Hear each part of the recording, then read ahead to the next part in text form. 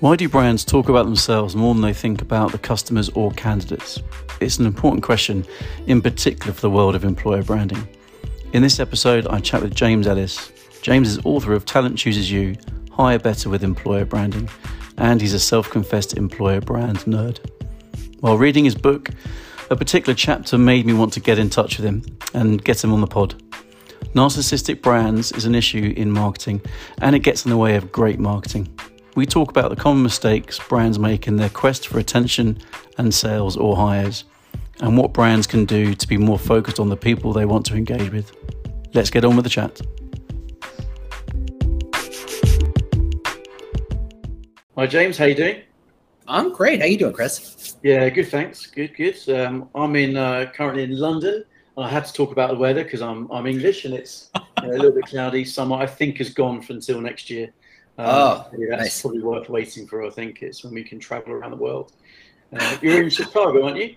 I am in Chicago, and I also am obligated to talk about the weather because that's the other thing. London is always, it's a different kind of model. Our weather does this now, so it's like we had 3 days of brutal summer, and now it's going to be like pleasant, and then we'll have 3 more days of brutal summer. So yeah, we're in the pleasant mode, but it won't last long. No, we can't take those extremes in this country. Oh. Not at all. So thanks for joining. No, you're busy, but I thought, see a lot of your content on LinkedIn and have been, engaging in it, and it's particularly with the, your Talent Chooses You book, Hire Better with Employer Branding. And it was fantastic to see you made it open source on Google Docs. I mean, that's brilliant. And something that I think stood out for me, which would be good to talk about for this episode, because it really resonated with me, is you saying, companies are the worst kind of narcissists, with huge teams of people devoted to taking any line of information or inquiry and turning it back to the company's perspective. So I thought I've got to talk to James about that. So before we talk about that, let's just do a bit of an intro into yourself and tell us a bit about the book. Sure. I'm James Ellis. I am an employer brand nerd. I am obsessed with employer brand. I've been this way for about 7 years now. I've done agency work and in-house work and consulting work and sales work. I've done kind of all perspectives on it. I just adore it. I just love employer brand. And one of the things that is happening, and it's interesting talking to someone on their side of the pond, where employer brand has been near codified to within an inch of its life. I mean, you guys invented it. Thanks, Simon. And we're stealing and cribbing from you perfectly, to be perfectly blunt. And as we translate it over, much like in the same way that we had the blues and you turned into the Rolling Stones, the Beatles, and we went, let me tell you where that can go. We're doing back and forth game with employer brand. And it's our turn to kind of say, how far can we push this? What is really going on? Nice. And so there's this huge influx of new people suddenly saying, oh, I'm an employer brander too. And to be perfectly blunt, half of them are recruiters who can spell marketing, and half of them are marketers who think recruiting is easy, and they're both wrong. And they're kind of rethinking and re-arguing and relitigating the baseline of what employer brand is. And the rest of us who've been doing it for a bit are like up here going, come on, folks, let's just kind of, stop littering the space with dumb questions about benchmarks and Greenhouse or, Glassdoor or, whatever the baseline stuff is. And there's more interesting conversations to be had up here. And I was so sick of this baseline conversation. I said, look, the reason it's that way is because no one's really documented modern employer brand from a function with architecture and thought process behind it, and more of a philosophy book that this is how to approach these problems. And so all I did was document the thing and say, this is how I kind of walk in the door every day. And it was never meant to be I'm the genius, all hail me, but more to say, look, if you're down here trying to refigure stuff out, read the book, jump up here, and now let's have better conversations, because there's still so much to be worked out and figured out and sorted out and argued and discussed. And if we can't do that, if we're all down here arguing about the dumb stuff. So let's level up, let's stop having the conversation of the inner, what is culture, right? Too many times we talk about strategy or culture as if we all know what the same term is, and we're talking about very different things. Let's nail things down. Let's focus these things. And having written the book and published it, and it kind of did what it had to do, it made its money back, which is great. I was really impressed. I was kind of half going, yeah, no one's going to buy it. It's going to be my mom, right? That's the only person who's going to buy this thing. It sold a couple thousand copies and it made its money back. And I said, well, I own it. So if the goal was to stop having these conversations to help everybody kind of level up to a baseline, a new baseline, give it away. And so for a while I was giving, I lowered the price, but I said, no, let's just take the copy, stick it on a Google Doc, point to it. So if you go to employerbrandbook.com, it takes you straight to that Google Doc, and it's right there. It's completely open source. You can comment on it. You can argue with me. You can tell me I'm wrong. You can add new citations, whatever it is. It is a completely open source book because the goal is to make everybody just a little smarter about employer brand so that we can get even better. So, a better platform from which we can kind of grow. That's really the pitch. Nice. That's really the whole idea of what I tried to do. That's awesome because it's great. It's paid for itself, which is fantastic. And it was also very reassuring, isn't it? It was great. But also I think in particular, making it open source is great because, ultimately we do what we do to make our part of the world that bit different and move things on. And it's a bit like when I do stuff like this podcast, I think, okay, maybe other people might say, well, I'm reluctant to give away stuff, but no, it's like whether I do it for a client or someone else does it, I'm keen to make sure that, the relevant people around the world, do things a bit differently to what was usually done before. And that's great. You've done that really fantastic. Yeah. And here's the secret to anybody creating content. And I was dumbfounded when I discovered this, and it's 100% real. So about 6 months ago, I lowered the price on all the ebooks and the physical books. I said, look, I don't want to make any money on it. I just want to get as many people to have it. So the price is relatively low. But once I put it in open source, my sales increased. And they didn't just kind of pop up. They have perpetually been higher than they were when I was not giving this book away. Yeah, I don't know why. I don't get it. It's completely baffling to me that people buy it. I go, it's right here. It's free. Why would you? Okay, whatever. But there it is. So giving it away really does work. One for the bookshelf, I think, especially for what will still remain as, a certain amount of life will be Zoom calls. Maybe they want that spine on their bookshelf. I don't know. That'd be nice. That'd be nice to think. Yeah, brilliant. So I think, it's in particular. So I think, okay, my podcast is around content marketing. I kind of whacked employer in front of it because I think employer content marketing is such a good opportunity for brands. And so therefore, when I read your phrase in the book, the quote in the book, companies are the worst kind of narcissists with huge teams of people devoted to taking on any line of information or inquiry and turning it back to the company's perspective, I thought was absolutely, spot on. So what made you why did you want to go down the route of saying brands are narcissists? Well, first off, it's true. I mean, there's a great cartoon out there where they show a human brain where they say, okay, here's the section that's thinking about, eat too much email. And here's the section that's thinking about sex. And here's the function that's thinking about, the bills I got to pay. And the brander goes, where's the section devoted to our brand? And the answer is that's how most branders walk in the door. Let's figure out who's already thinking about our brand like 24/7, whether it's candy bars or cars, it doesn't matter. So they're already thinking about it. It's like, no, I'm real busy. My brain is filled with all sorts of worries and nonsense and junk I got to do and my job and my daughter and my wife and my house and my taxes and all this stuff. Yeah. There is no room whatsoever for your brand, for it just to kind of be sitting there percolating, going, I can't, doing like mentally it's doing the Rumba. It's kind of thinking, oh yeah, we're just waiting here to talk about pickles, right? Well, it's like, no. The answer is there's the time I think about pickles is when I'm standing in a grocery store, assuming I actually do that anymore. Because by the way, I don't, because it just comes to me, gets ordered. And I go, which brand of pickles do I want? And that's the split second in which I spent mental capacity thinking about pickles, to which your brand had already better work or it doesn't, and it doesn't matter. Because right now, that's all that matters. Google calls it the zero moment of thought or consideration or whatever. And that's what it is. And the truth is, not just employer brands, but all brands are narcissists because they assume everybody's thinking about them, and it's not true. Now, if they realize it's not true, and in their deep, dark, bitter, cynical hearts, they know it's not true, but they don't get paid that way. They get paid by saying, okay, let's talk about the 20,000 people who already think about our pickles and say, how do we get 25,000 to think about our pickles? Or get those 20,000 to think about our pickles more. And that's, it's an approach. It's a way of doing, but it's structured around the KPIs and the way we measure and value what branders do. And it's not strictly appropriate. It's not strictly true. And as we move from consumer marketing and pickles to the business that makes the pickles, who are trying to hire people who make pickles, and why I picked pickles, now I've wandered into a weird metaphor and a weird kind of illustration I'm here. going to have pickles tonight, definitely. Well, you know, and that's really what it's all about. And ultimately, right, in most marketing and advertising is how many times can I say the word pickles to make you say pickles? Yeah, exactly.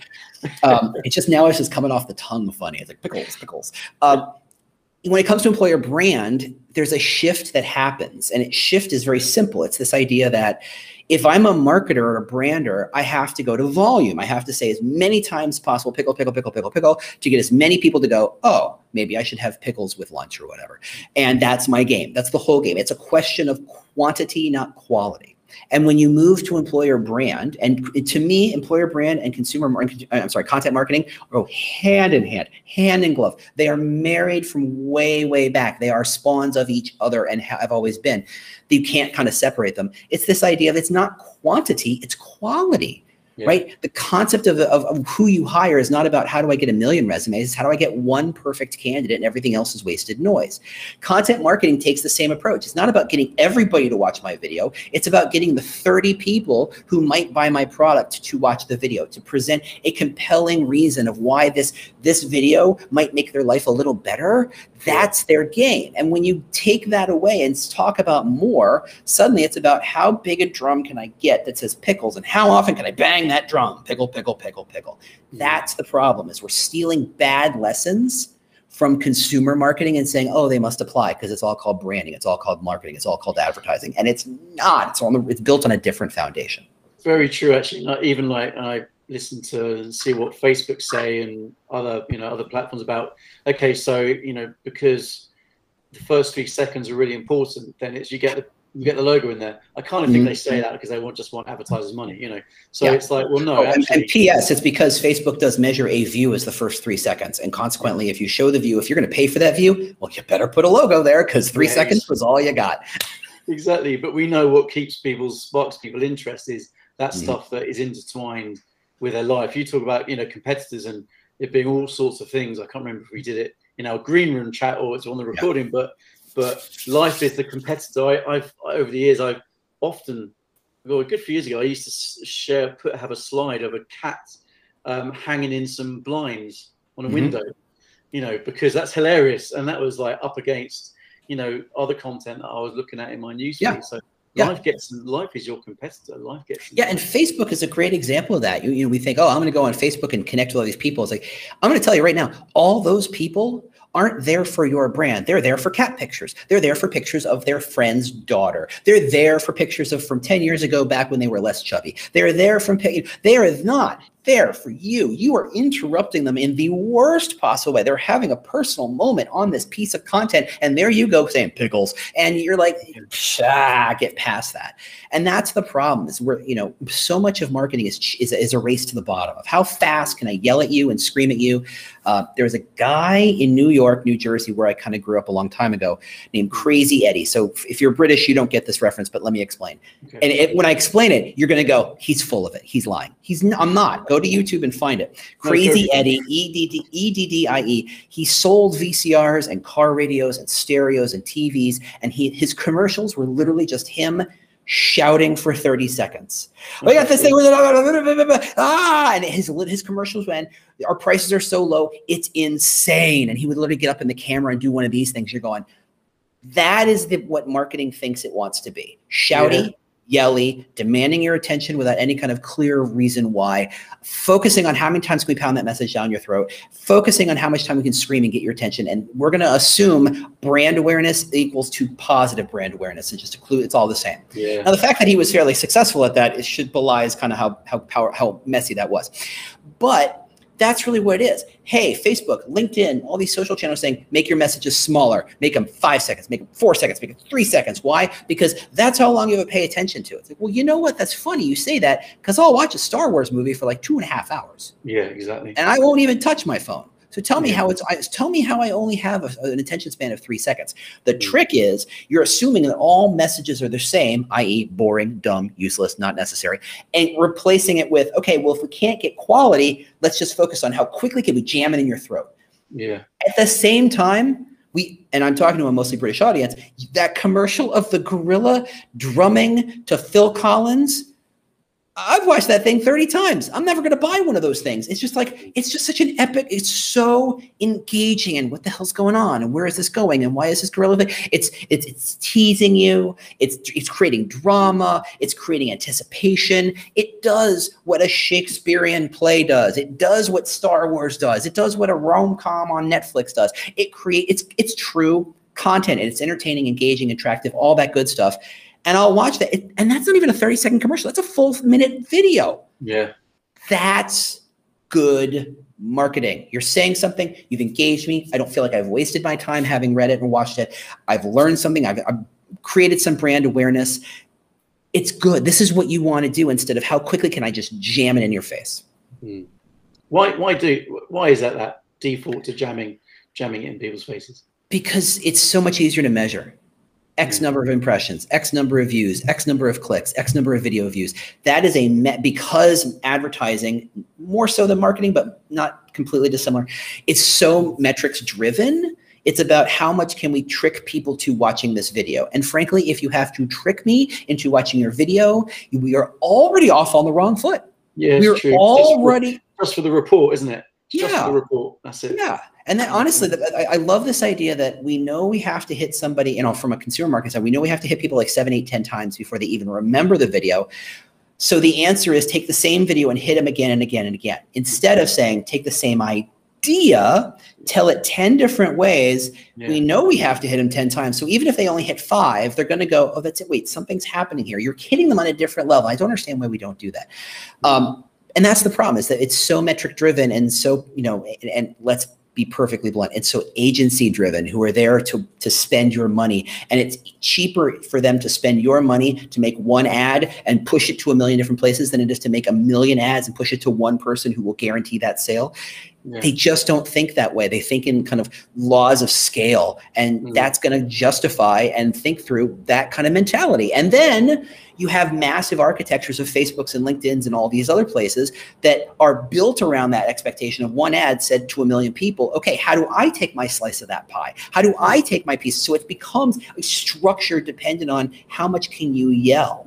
And the funny thing is, every time someone breaks that model and comes in it from somewhat orthogonally and said, okay, I'm coming in from a very different direction, telling a different story, even if they don't spend money. Everybody remembers the Harry Shaving Club commercial. Everybody knows that one. They spent no money on that thing. They didn't spend money to promote that thing. They came in it from a different angle. They didn't say, how do I make a commercial and get it to 1 million people? They said, how do we make a commercial so interesting that 1 million people would want to watch it? And they went. That is where the really interesting parts of content marketing, employer brand marketing, all that stuff is happening. It's on the edges where people are going, I can't spend $1 million. I can't buy a Super Bowl ad. I can't shout to the rooftops to 1 million different people. So I have to come and find creative ways to hit these people in various different ways. And the trick is, it's easy to do if you are willing to be interesting. And that is where things get scary, because being interesting means being different. And if there's anything less scary than being different, everything, people terrified of being different. Like, I love this line somebody said, I think it was, I can't remember who said, this idea of everybody wants to be unique, but no one wants to be different. Yeah. If you can't riddle that out, go ahead. I guess your only choice is to spend money, because that's the only way you could be different. You're going to try and outspend and outshout your opponents. If you can be different in a way that people go, oh, that's interesting, you're in. Yeah, actually, we mentioned this just in our green room chat, is that everything you're saying, I think for me, the phrase I've said, and I mentioned actually in a conference recently, was this thing about audience isn't found, it's created. I've seen time and time again the brief about the target audience. It's like, well, hang on a minute, that even that term audience is kind of is steeped back in history, when actually we didn't even have maybe remote control. Maybe that's as far back as we're going. Yeah. They're ready and waiting to hear from you. And I think, and I love when you're talking about consumer against employer branding. It's like it's the challenge is even more, because to be employer of choice, I'm not sure about that. A passive job seeker, that even suggests they even might be considering a job. Aren't the best people the ones that are fully invested in their, Hello, darling. You all right? you want to come and say hello to my work friend and then say goodbye? This is James. Say hi to James. Oh, hello. What's your name? No, it's Eva. Your name's Eva. Eva? Hello. Say hello, goodbye. That's all right, isn't it? She knows. Okay, let's go and get to Chupa Pia's Let's she see. knows. Actually, going back to the 3 seconds thing, Eva, she's only, well, she's going to be 3 next week, and she skips ads already on YouTube. Yeah. You know, she has no patience whatsoever, you know, Nope. for stuff that's not relevant to her, what she craves, you know. Yeah, even Google knows that no one wants those ads to the point where they actually track the number of people who hit skip and qualify the hitting of the skip button as an engagement, which is so sad, so sad. So if you look at like laundry detergents, and I don't know the name brands over there, but the name brands here, who cares? They're all the same. And none of the commercials say our soap will make your clothes dirtier. Yeah. They all say the same thing. We will make your clothes cleaner. How one differentiates between brands, I have no idea at all, other than I think you just become acclimated to the color of the bottle as you grab it off the I was shelf. going to say colors, actually, absolutely, yeah, definitely. It's it. Are you a blue bottle? Are you an orange bottle? Are you a red bottle? Who are you? And, you know, honestly, I can tell you, I know exactly what the shape of the bottle that's orange looks like that I grab, but I couldn't tell you what the name on the front is. So that should tell you a lot right there. Now, that sounds crazy, and yet somehow that's exactly how certain companies who will remain nameless because they have more money than I do hundreds of millions of ad spends every year to get you to buy the orange bottle instead of the red bottle. Now, take that thinking and how crazy it is and apply it to employer brand, and you get the same message. It's called, we're a great place to work. No one says we're a bad place to work. Okay, so that should be kind of like baseline stakes, except obviously we've all worked in places where it's like, this is a horrible place to work. How did we end up here? So saying we're a great place to work, sadly, is enough of a interesting thing to say that everybody seems to say it. And frankly, everybody does say it. The trick is that's a phrase that's only half a phrase, because we're a great place to work doesn't finish the sentence of for whom. For whom is this a great place to work? Everybody knows people who want to work at that crazy startup where everything's, you know, they get lots of chances, they wear lots of hats, and everything's go, go, go and crazy. They might get a huge reward at the end of the IPO and yada, yada, yada. And everybody thinks that's an amazing place to work. Yeah, for crazy younger people who have less risk to worry about and don't have families to, and who can take those gambles and who have that kind of time, they can say, no, I'm going to dedicate 20 hours a day to this thing. I don't have to worry about my daughter growing up without a father sort of situation. That is a great place to work, but we pretend that that is the great place to work. And then investment firms. The employer of choice for who? Yeah. For whom. And that's the thing is you can tack on for whom to most employer brand messages and and that's when you realize this is not a complete thought. This is a tagline meaning nothing. And so the people who are really successful at your place, who are they? And that's where you get back to this idea of the audience is created, not discovered, because they're not sitting around waiting for you to tell them, hey, I have jobs. They know you have jobs. Yeah. You could hide the apply button on 2/3 of companies' websites and people would still find ways to apply. It's not that they don't know how to apply. It's not that the apply process is too long and complicated. We've made it so it's 2 clicks and you're done. That doesn't matter. What matters is why. What matters is why am I going to be successful here? And that's the thing. And I tell recruiters this all the time. I said, for all the candidate journey stuff we talk about, at the very last moment, that moment where you slide the virtual offer across the table, the virtual table with the virtual pen and the virtual number on the piece of paper, which is the most important thing. Yeah. That's the moment when you think this is a yay or nay moment. And you think all you have to do is make sure the number is big enough, right? That's everybody's thought process, is that number big enough? And what they don't realize is on the other side of that table, the question that person really has is not, is this number big enough? Frankly, it is, but only because we've distilled it to that, which is sad. The real question on their mind is, does this make my life better? Does more money make my life better? Yeah, but you have to spend twice as much time at work. Oh, whoa, whoa, whoa, wait, maybe it is. Maybe this number is not the end all be all of this thing. How does it make my life better? And I think most recruiters stop kind of selling, if that we can take the pejorativeness out of that term, and they stop pitching, explaining, and defining, and shaping, and influencing. They stop because they said the piece of paper is all that matters and the number is all that matters. No, what matters is the answer to the question of how does this make my life better? For many people, many smart, talented, engaged people, they will work in a nonprofit and take less money because choosing that solution makes their life better in the following ways. And how do they know? Because the recruiter pitched them on those ideas. So recruiters need to be about, look, it's not about what you think. It's not about the number you put together. It's about them. It's about how does this make their life better? And recruiters and I don't mean to step on recruiters because I love them. It's that it's easy to forget that step at the very end. And if you can't nail that down, don't bother. Actually, it's I can't remember. It's a professional services firm. You had the graduates in the UK doing a slide deck presentation about the hours that they worked and said, if we could do 80 hours a week, that would be lovely, thank you. Which is crazy. 80 hours is even unfathomable. But their answer was to pay more. Yeah. That was the answer. So that's actually kind of absolutely spot on, because that Goldman Sachs and that transactional approach to things. Yeah, and then let's be fair, they're a company for whom transactional is the answer to everything. And I remember when that story hit, and everybody in my industry kind of went, "Oh, that's going to really screw up their employer brand." And I feel like the only person going, "No, it's proved their employer brand." No one went, "I'm going to go work at Goldman Sachs to save the whales. I'm going to go work at Goldman Sachs because the work-life balance is so gosh darn great. I'm going to go work at Goldman Sachs because it's going to make me feel good as a human being." No, what each and every one of those employees and applicants and candidates thought was, "I'm going to be rich. I'm going to never fly coach again. I'm going to be independently wealthy by the time I'm 40. That is all they thought, because that's the pitch that Goldman Sachs gives out. And for people who are measured purely on money, and let's call it 10% of us, great. I don't begrudge anybody making money, as much money as they can, unless they try to use it to make a rocket to get the hell out of this planet, but that's neither here nor there. But for the 90% of us who go, we balance that money number with other factors, that's not a great place to work. All Goldman Sachs did was saying, that's who we are. We're pretty clear about it. If you go to their website, everybody's wearing really nice suits. Everybody's wearing really expensive watches. That's not an accident. That's their signal to say, we're here for the money. We're not here to save the world. We're not here to make people's lives better. We're here to make ourselves some piles of cash, yay or nay. And that's what it's about. And for 99.9% of the businesses, that's not what it's about. That's good. That means, okay, great.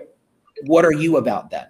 So to me, it's like those things that seem like, like negative indicators. I'm like, no, it's proving, it's validation. This is really what this company's all about. Make no mistake. And every one of those graduate students who walked in, they knew they were working 80, 90, 100 hours a day. They're just hoping they can kind of band together and squeeze a little more, which frankly, good for them.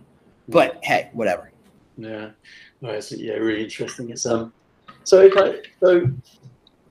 you're saying that brands have a big element of narcissism about them, and okay, if we're to think about, if we're to say that which is true, audiences are there to be created, not to be found. In your kind of view and what you've seen and conversations you've had, what does a brand need to do to be a little less narcissistic? Step one is to understand why people would engage with you. What is the problem? Yes, we all know at a base level, if whatever we're selling, it solves some sort of problem and we just want to get people to get it. The problem is that we've stolen all the transactional thinking from marketing and applied it to employer brand, a place where relationships matter infinitely more than the transaction. In fact, the transaction, like the best car salespeople in the world are the ones who say, I'm not thinking about this sale, I'm thinking about the car I sell them after this car. And that is a relationship kind of thought, which is exactly what you want every one of your vendors to be, but most of them are here to say, how do I hit my quarterly quota? And I get where that pressure comes from and where that thinking is. I don't think they're bad people because they're just close the deal. The structure, the architecture, the system drives them to that. In recruiting, it is about the relationship, because if I don't treat you well, you're going to tell all your friends and I have now poisoned the well.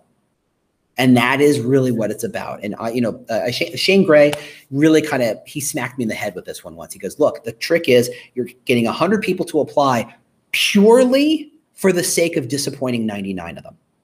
What business on earth survives that way? What business on earth survives that? And that's a good number for recruiting. That's a good number, because I've seen 200-300 people apply to jobs and go, well, there's 299 people are going to walk away pissed off. You begged them to apply. You pleaded with them to apply, and they gave you their personal information. You sent them a freaking form letter to say thanks but no thanks. Guess what? They're never coming back. And recruiting has lived for so long in a world where there was always more fish in the sea, but that's not the case anymore, because even if there are, those fish talk to each other, and you are burning your relationships. And I think to some level, that's a little bit why a lot of recruiters move, hop jobs, because they say, okay, brand new pool of people who don't know me here, I can kind of redo it. And those old school ways of thinking, by I have the job, I have the power, are dead. And it is about, the best recruiters I know are the ones who build relationships, who know it's not about the sale today, it's about the sale after the sale after the sale. It's about the people they know who can help loop them in. It is a very different kind of marketing and selling, but we try to apply old school model to that, and it doesn't work anymore. So that's the narcissism, is the context and systemic pressure inside the business. This is just get my quotas, hit my numbers, do my thing. And the business still thinks it needs 100 applicants for every job, even though it really only needs to hire the one. But they don't know, so they just keep doing it bigger, louder, more, faster. And there's a time to hire as well, which is often a big metric, isn't it? Which is, we've got to get these people as soon as possible. But ultimately, I remember having a conversation with a client about it recently. It's like, we're just putting off the pain. We're putting off the pain and the cost until someone is not right for the organization they've joined and decide to leave. So that's costly in terms of reputation. It's costly in terms of reputation that spreads over to other people. But it's also costly in just the thing of having to re-recruit for that role, but also the impact it has on clients and customers. So there's a whole lot of cost there. So somehow we've got to try and bring that effort a bit further forward, so that the right stories are being shared, but also the right opinions are being discussed, so that when someone sees that content, they're going, yeah, that's a bit of me. Absolutely, I agree with that, and I've learned something, or I've got an affinity with that because the same things happen to me as well. And you can take that farther up the chain too. You can say, for all the stories I hear about people who say they wouldn't give me a 5% raise, so I quit, and they brought in somebody who was 15% more expensive. Not only is there a gap, but now the cost to refill is much higher. And that is a really sadly common story. And that is a function of, and this is where I get in my weird high horse, businesses who say people are their most important asset are lying. What they should be saying is, without people, we have no business. What the hell are we doing here? Yeah. And until a business truly accepts that those people they hire are not cost centers, regardless of their job title, regardless of their position, regardless of their team, they are not cost centers. Each and every one of them is a value provider. What is the cost of that? What is the purchase price of that value? What is the end result of that value? What is the cost of not getting that value? What is the replacement cost on that value? Until a business can really approach talent the same way they approach the machinery on a factory line or the software that builds their thing, we're always going to be behind the 8 ball. And businesses, and it trickles down to the point where, think of the last time you went through an interview process. It's incredibly confrontational. Here am I presenting my perfectly polished resume, which only has positive things to say about me. I don't point out the places where I got fired or the places I got reprimanded. Please notice it's only a perfectly glorious, glossy thing. And the recruiter's going, I think you're full of shit. I think you're lying. Get me out of my way. Let me see what's going on. And my job is to say, oh, no. I'm going to dance until you never. It's a kabuki theater, but it's all confrontational. It's filled with, I don't believe you, everything. And that goes both ways. When the recruiter says, this is a great place to work, the candidate goes, you're full of it. When the recruiter says, we're very collaborative and friendly here, it goes, I don't believe it. Let me see proof. Everybody's lying. At the end of that process, we're all going to hug and become one team. Huh? How the hell does that happen? It starts from this idea that people and businesses are, in so many levels, not connected at the right levels, not connected in ways that suit each other when they could be. And that's the problem. And it all just kind of trickles up and down from that. No, spot on. I think I know you're heading off soon, aren't you? But is there anything else you wanted to add at all? Any other thoughts that have come up from so much of employer branding is being human. And I think there is a larger kind of zeitgeist shift in marketing between Seth Godin and, you know, people starting to figure out what Tom Peters meant, what he was yelling about these last 50 years. You've got, oh God, I'm going to butcher his name, Louis Grenier out, you know, doing Everybody Hates Marketing podcast. There's so much about, it's not about the machinery. It's not about the tactics. It's not about the tools. It's not about the hacks and tricks and shortcuts. It's about the people. And that sounds fluffy bunny. That sounds kumbaya. That sounds like everybody hug each other and we're all gonna be happy friends together. It's not. I'm gonna spend a third of my life plus at this business, at this job. It's got to mean something to me. I'm not a cog. I'm a person. I have feelings. I have thoughts. And you're seeing all this stuff about bring your whole self to work and be authentic. And I think that's complicated and messy. And I think that hasn't been sorted out yet. But marketing is really about building relationships more than anything else. It's about saying, how do I help this audience I'm choosing to serve in a way that they appreciate and value? And once you connect to that, it doesn't matter what kind of marketing you're doing. That's what it is. Now, for me, and I'm guessing for you, Chris, that starts by telling a good story. There's so much power in telling that story about this is what we mean by relationships. And it's not just about talk to these 5 people and they'll give you positive testimonials about the blah, blah, blah, blah, blah. It's about when I walk into the door, what do people say about me? What do people, it's not, and that's yeah, reputation management, yada, yada, yada. Seth Godin does a shtick, which, and I adore Seth, and we have the same barber. It's fantastic. Yeah. He did this thing where he was presenting at a large university, very prestigious university, graduate program. It was a big hedge fund graduate program. And he said, okay, look, everybody, let's play a game. You've been selected to run a project. It's a skunkworks project, but it's going to change the nature of finance for the next decade. You will have unlimited resources and capacity and capabilities to kind of do all this stuff. But I need you right now to pick your team. And I need you to pick 3 people from around this room who you want to be on your team. And there's kind of, I don't know, maybe. And everybody gets nervous. And he goes, no, hold on.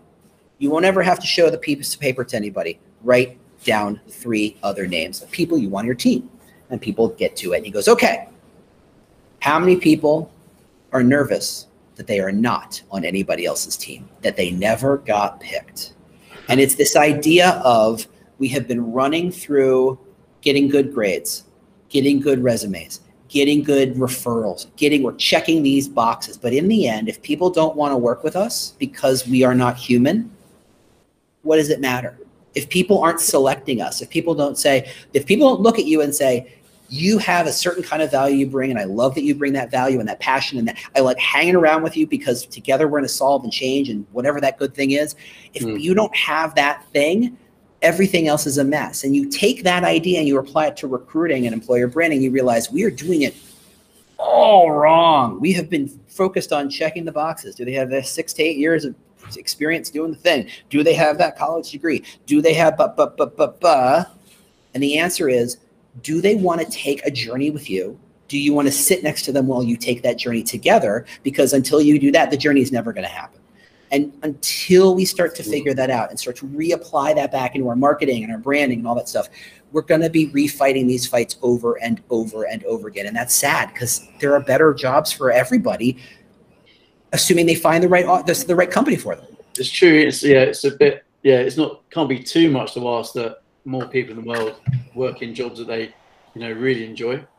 It's But that's down to the harder work done by the people who are marketing it to those, people are happy what they're doing, but might move if they see the people that think like them, perhaps, or who get them thinking in a different way. I think the stories piece is interesting, but it's also I think, messed around with the whole marketing angle, going back to the thing about get logo in there, make sure we're, repeating pickles. See, I remember pickles, it worked. Mention pickles, it's like,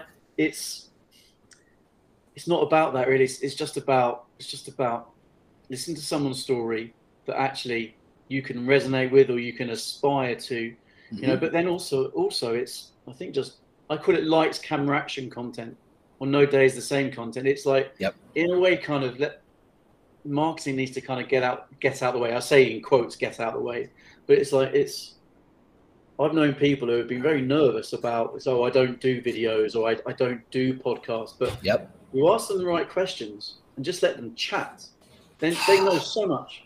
They have so many I love that experiences, moment. I love that moment. So much knowledge and that really know what they do.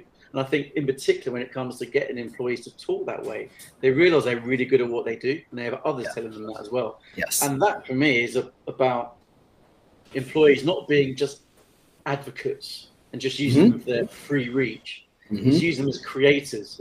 Yes. When you get them involved in that way, then they share the content, as opposed to, can you share this employer brand message, please? You want a business filled with leaders. And that doesn't mean all chiefs know, whatever. It's about saying people who, and leaders is about saying, when you don't know what to do, are you willing to stand up and say, this is what I think we should do? Or are you just going to sit there and wait for it to be told what to do? And you want a business of people who can stand up and say, look, I understand the direction. I understand the strategy. I understand our North Star. I understand our culture. And based on all that, based on who I am, what the situation is, we go this way. You want every single person on your staff to be that way. And they can't be that way if they're simply there to fill the seat, to be the cog, to be told what to do. And to find people who want to engage with you on that level means finding people who want to be on that journey with you, which means learning about the person and not about the resume. Exactly. Awesome. Well, thanks very much, James. Really appreciate it. I know you've got some meetings to crack on to now, but yeah, thanks very much. I will definitely be having pickles tonight, that's for sure. I both apologize and you're welcome. I don't know how to respond to that, but yes, there's that. No, it's been great. Thank Chris for having me on. Thanks very much. Take care. Bye now. Cheers, everybody.